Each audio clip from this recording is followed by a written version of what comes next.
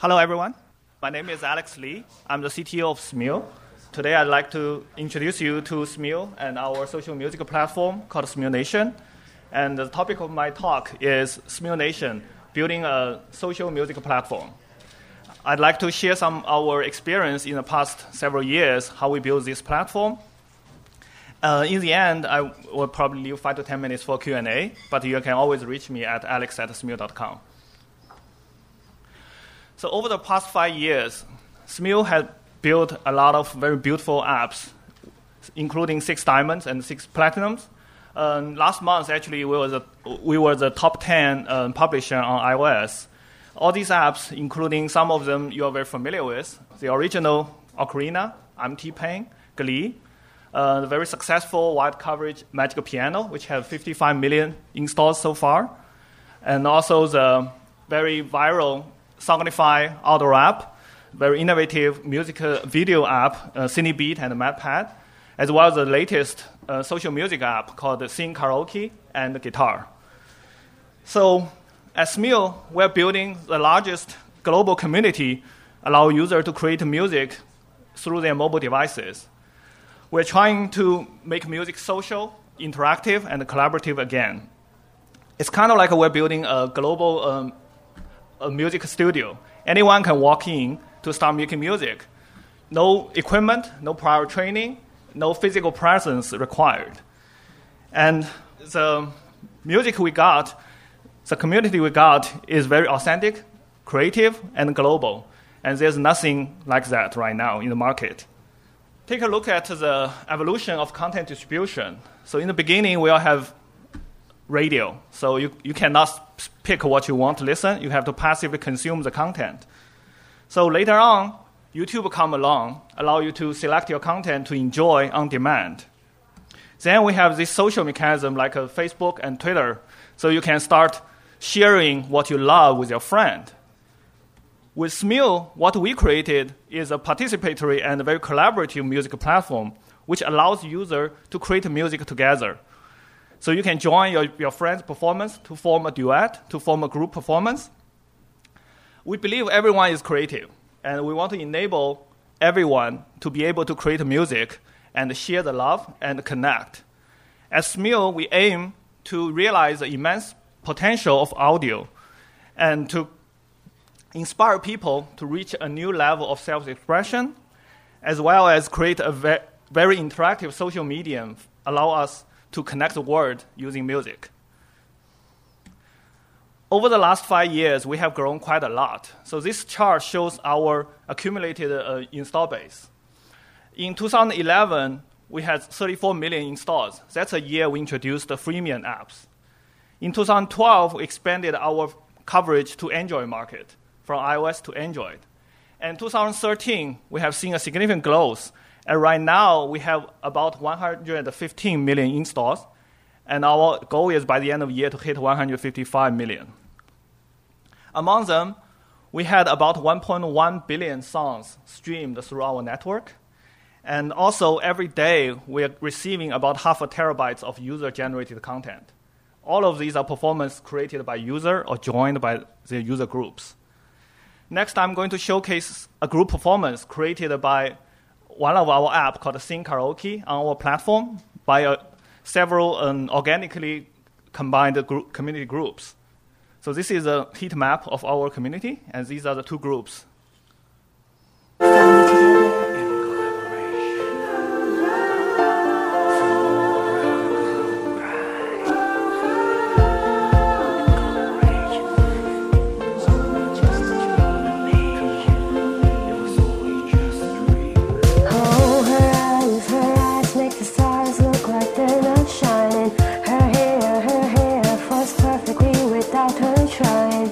She's so beautiful, and I tell her every day.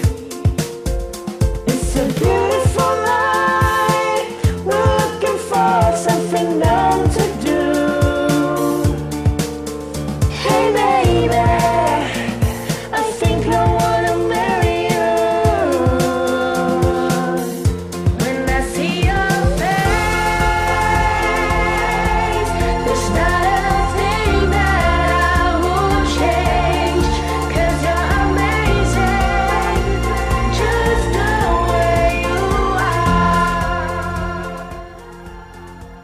please keep in mind that this performance, we didn't do any processing on our side. All these users use their mobile phone, and they are not necessarily physically allocated in the same place. Some from Indonesia, some from America, some in Canada, some in Europe. And they found each other through our platform. And they started making open calls, that's a term we use, for you to invite your friends or your other people who love you or follow you to join your performance. And then we render all those on our server. So this is a group performance rendering. So a lot of technology went in there. So each day, and also we're creating about hundreds, thousands of such performances on our network. So that's the scale and the amount of things you can think about. There are a lot of things have to go right to make this platform a success, including a lot of innovative, cutting-edge audio technologies. So we have pitch correction. We have real-time audio on mostly iOS devices, and also we made it possible on the Android device. We also have group rendering. We also have performance scoring. So, and on the other side, we also have world-class mobile engineers to build some of the most beautiful apps out there and create a slick user experience. But for today's talk, I'd like to mostly focus on the back end, how we build this platform. It's called Smule Nation. I realize there are a lot of entrepreneurs in this room, so I hope this experience can help you. But by no means these are the only way to do things right. These are a lot of experience we learned, and I'd just like to share with you. And also, I'd like to keep this very technical. So here we go. So Smule Nation platform, what it is? It is basically a platform providing JSON over HTTP APIs for a lot of our iOS and Android clients, also including mobile as well, or including web as well. So as of today, we launched the Smule.com website, also utilizing the same set of APIs. So there are a lot of services coming into this platform to make it working. One is identity, so define who you are. That's actually sounds simple, but actually a very complicated topic, especially you are talking about mobile devices. Like iOS, they have a lot of privacy concerns, etc. So this is the one big chunk of service we provide. Then after you identify who you are, we give you social services, like the follow, feed, love, comment, and notification. So this essentially, we're building our own social network. We're not trying to tag into a LinkedIn or Twitter or Facebook. A lot of this we believe is for music, everything is very specialized. So that's why we pick the way to build all these things by ourselves. Then we have this storefront and content management. So this is a way for us to deliver premium content to our users. These are the famous songs, the Billboard songs we licensed from music labels, and we put in a store for our user to find and enjoy them. We also have, I mentioned the rendering service. So this makes the whole join mechanics work. So our network is very different than others. A lot of other existing social networks, when you see a piece of content, you can take action like love, comment, but you cannot join them. You cannot collaborate with them. On our network, if you have one song which invited maybe 100 users, you got thousands or even millions of these kind of combinations, different groups. They're going to sing duet. They're going to sing group songs. So we do all this rendering on the server side, trying to make it work. So this is actually I wouldn't go too much into detail, but there are a lot of challenges to do this because everybody's pitch is different. Your phone's volume is different. So we did a lot of this workaround on the server to make it work. Obviously, if you upload a lot of content to our server, we have to provide ways to store them and to stream to you. So I actually have another panel discussion in 4:30 to talk about this with gentlemen from Vivo and Pandora on this. And analytics. So nowadays, I think no business can survive without analytics. So these are also a service we provide for our apps to take advantage of. So we have seen significant growth in the last year. So here's some stats to just let you see the scale and the amount of data we're crunching through. So our peak network bandwidth is about 1.5 gigabps. And we're storing 0.5 terabytes of data, which roughly equals to about 8,000 hours of non-stopping music streaming every day. And the total storage capacity right now we have is about 60 terabytes. Actually, not capacity, but how much content we have generated by users. Users are uploading about 120,000 performance a day, and we are sending out 35 million push notifications to inform people we have a new piece of content or one of your friends start to love your performance or following you. We're taking about 100 million API calls a day on our servers, and analytics-wise, we're collecting 1.5 billion events a month. So, like I said, I like to go a little bit more technical and share some experience with you. A lot of them really we learned from hard lessons, and hopefully it will help you to a certain extent. As we all know, software is about complexity. Developing on mobile and also to introduce a social platform is not a trivial business. Just imagine how many combinations of the iOS operating systems, Android devices, thousands of Android devices, a lot of Apple devices out there with mobile client. There's a lot of things can go wrong. So how we dealt with it, there's a very important principle called KISS. Keep it simple, short, whichever you call it. So, and also, this is a very famous quote I like a lot. We're trying to build a very simplified, KISS-oriented culture in the whole company, not only from product design, also from engineering. So every time you hear a requirement, you hear something, you should always ask, can I make it simpler? Can I do it in different stages or release it in an MVP product first, then iterate on it? Try not to over-engineer. So in my career, I have seen fair amount of over-engineering or over-generalization things. All of those things hurt and sometimes kill. So when we started, we're definitely trying to keep things as simple as possible and iterate as fast as we can. One rule you can think about is fool me twice. Basically, the first time you see a problem, don't try to generalize it. Only when you see the second time or third time, you're trying to make a tool or trying to make it repeatable, whichever. But first time, do it dirty, do it quick, get it working. This actually goes in very interesting thing is, sometimes we look back, in our system, we have a lot of settings and knobs. So especially nowadays, since the software seems like so easy to build now, a lot of product managers will come to you and say, hey, I want to do this, but leave it as a knob. Let me control this. I want to tune it from 1 to 10 all the time. So if you're not careful, introduce those kind of things, it becomes a huge mess in the end. At one time, I saw we have about 60 knobs for the single app on the server side. So the question I ask them is, are you even sure this knob works now after a year of development? I mean, did anyone spend time to test every single knob or every combinations with every release? Obviously, the answer is no. Then how can you be even confident to put that knob in? Right? If it's not important enough, don't do it. So that's just basically some extension of this rule, how we do it. The other thing I'll talk about is the release cycle. So we obviously use Scrum. We do sprints. But one thing I think a lot of time people forgot is a fixed release cycle is very, very important. So in early days, we definitely face a lot of challenges. So obviously, usually you're trying to debate between two variables, scope and timeline. If you let both of them loose, you end up in a situation is every time you're talking about one thing, the other variable kick in. So for example, you extend your release by a week. Let's say, let's get it done next week. By the middle of the week, another product manager comes to you and say, hey, I want to add this feature. Is that possible? All right, let's do it. As soon as you do that, you miss the deadline. Okay, extend another week. So a lot of these things get into unnecessary negotiation, unnecessary crunch time for everyone. So we basically adopt a way to do a fixed release cycle. So 4 weeks is what we usually do. The reason to do 4 weeks mostly is because for mobile clients, you don't want to update it so frequent. I know a lot of companies, they do daily, they do weekly. But for our server side, actually, we do weekly releases. For the mobile client, we do 4 weeks.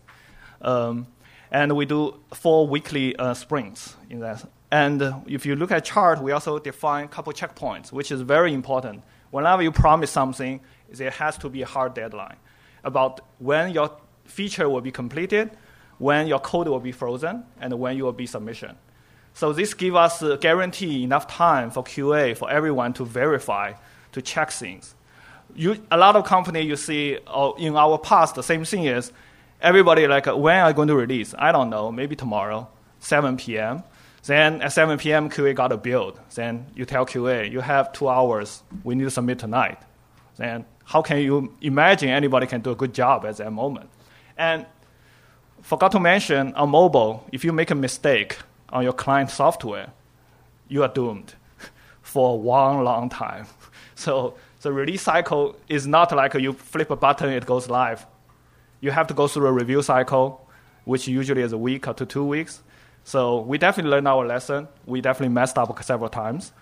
As these are very, very hard times for us to go through that. But luckily we went through, and that's why we implemented a lot of process trying to avoid these kind of things happen again. Also, if you see the chart, a lot of days boundaries we set on Wednesday. So that's something like very interesting. Most people, you talk to them, what's your release cycle looks like? They go, oh, we release on Friday. Seriously? Is this the best day to release a software? I mean, considering, especially on mobile, your peak usage usually climb up on Friday night.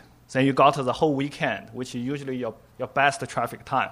So do you really want to release something on Friday morning and bearing the risk in my tank, and then getting everybody in a room at crunch mode to work through the weekend? No, you don't want to do that.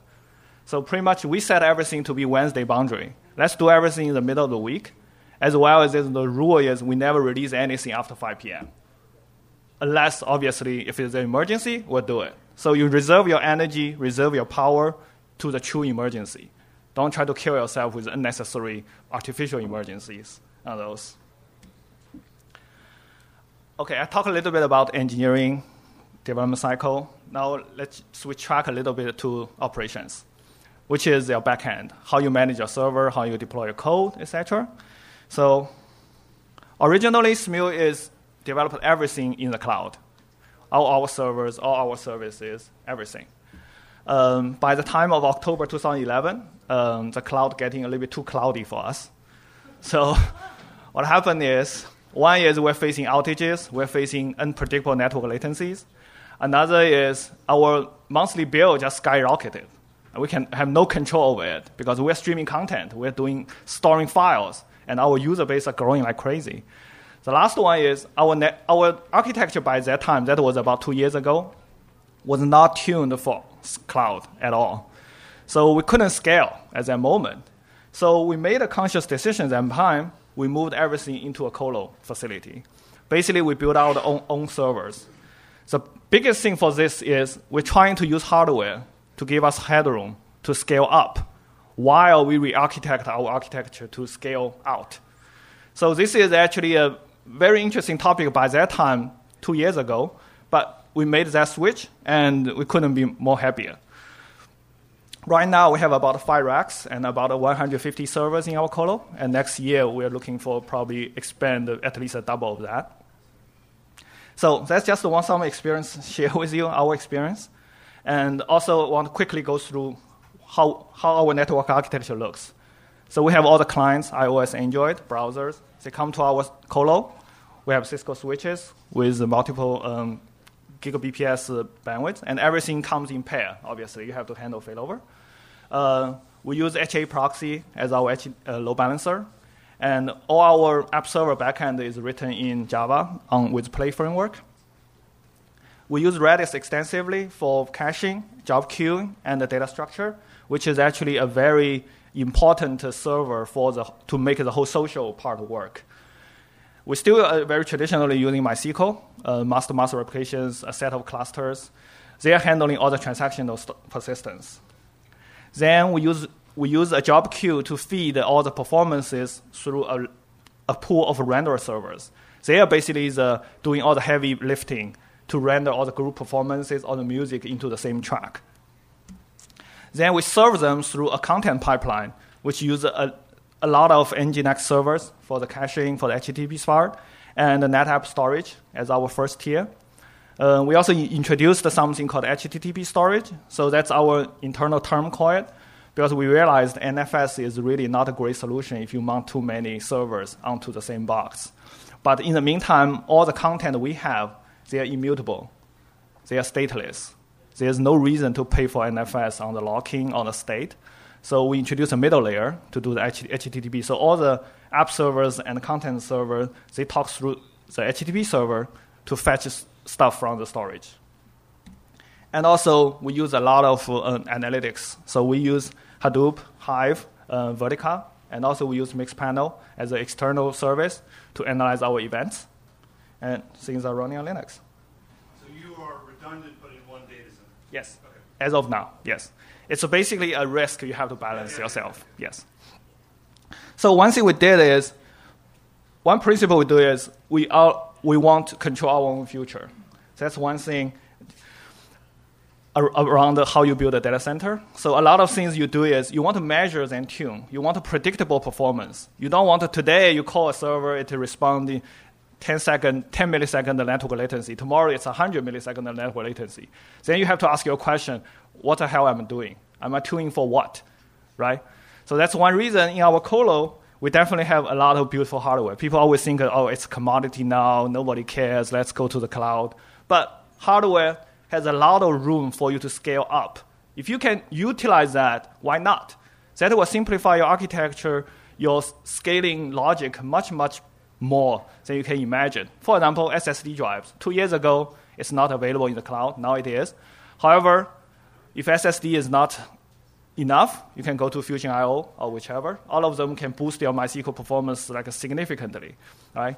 NetApp storage, comparing to whatever the cloud storage you're going to use, it's just night and day. I mean, once you pay for it, you got it, you will know. One lesson we learned is don't build your own storage. It's definitely not something you want to play with. So we had an outage with that, and it's a very painful time. So like I said, you made a very simplified architecture, and you make sure failure is an exception. It's not a norm. You prepare for it, but you don't design or generalize things for it. That actually goes back to the KISS rule. And try to make yourself a little bit away from the too much third-party dependencies. We got bit a couple of times is when we're trying to push code to production, GitHub went down. Then we're like, oh shit, there's a huge bug there. We have to push, but we cannot pull the code. You have to wait there for like half an hour until they come back up. So why? Why you want to introduce this kind of third-party dependencies, right? Same thing with all these other third-party, you call them. You have to be very careful to segment yourself from their failures. Make sure you have a timeout. Make sure you do not retry indefinitely. Make sure when they fail, you don't. That's a very, very important thing. And very quickly, a lot of people talk about NoSQL, whichever. Our experience is there's no silver bullet. You just pick the best tool for yourself for the purpose. So that's why we're using a mix of MySQL, Hadoop, and Redis in that thing. Now let's talk about analytics very quickly. So big data is a very sexy term everywhere, but if you're not careful, you got garbage in and garbage out. Collecting 1.5 billion events is not something I'm proud of, but it all depends on what you get out of it, right? If you're not careful, imagine this analytics is a very, very, very delicate thing because it's a cross-team effort. You have to make sure it's defined correctly, it's instrumented correctly on the client, it's collected correctly, and analyzed correctly. So there's many, many things can go wrong in this, and definitely takes many iterations to get it right. The tools will help, but still it's up to you how you want to use the data. So when you look at analytics, usually you will see your CEO or your product manager yell at you, I want the data now. Everyone seems like feels this is a given. Right? I launched a product, how did it go? Well, not that simple. So what we did, we instrumented a lot of user events. To each event has its own, we call super property. This is a Mixpanel term. Basically, it's a lot of user attributes you tag with each event. Then you can analyze a group by those attributes to analyze all these user events. See how many people use your app today, how many people purchased. So they convert from the daily active to the purchasing behavior, or this attach rate, you can call it. We also build a pipeline. So when you collect it, you send it to a log files, then you consolidate them into Hadoop. You move to Vertica for some key metrics, and then you also send to Mixpanel for a lot of self-serve analytics used by PM and designer. So we use Hive, SQL, Mixpanel. And try not to analyze too many things. You definitely need to define your key metrics to track. Don't try to look for everything. Sometimes they're just noise. They create problems for you, not beneficial. And don't lie with analytics, please. So a lot of people come to analytics and say, I know what I want, just prove it to me. No. You have to have an engineering team really thorough, tell them, no, I have to spend my time and try to give you an objective answer. A lot of time when you do A/B test, make sure you do statistical significance analysis. You need to reach a certain sample size before you make a decision. Don't pick the result too early. And try to do apple-to-apples comparison instead of apple to oranges. This is mostly applicable to how you assign user to different A/B group. So I went through all these things about how we build it. And the last thing I want to say is today we also launched our Smule.com website, which is a web interface to tag into all our user-generated content and performances, allow you to discover talent, and also treat it as a radio station. Plus, you can also do all the social interaction with our users in the platform. And thank you very much. That's pretty much it. Yeah.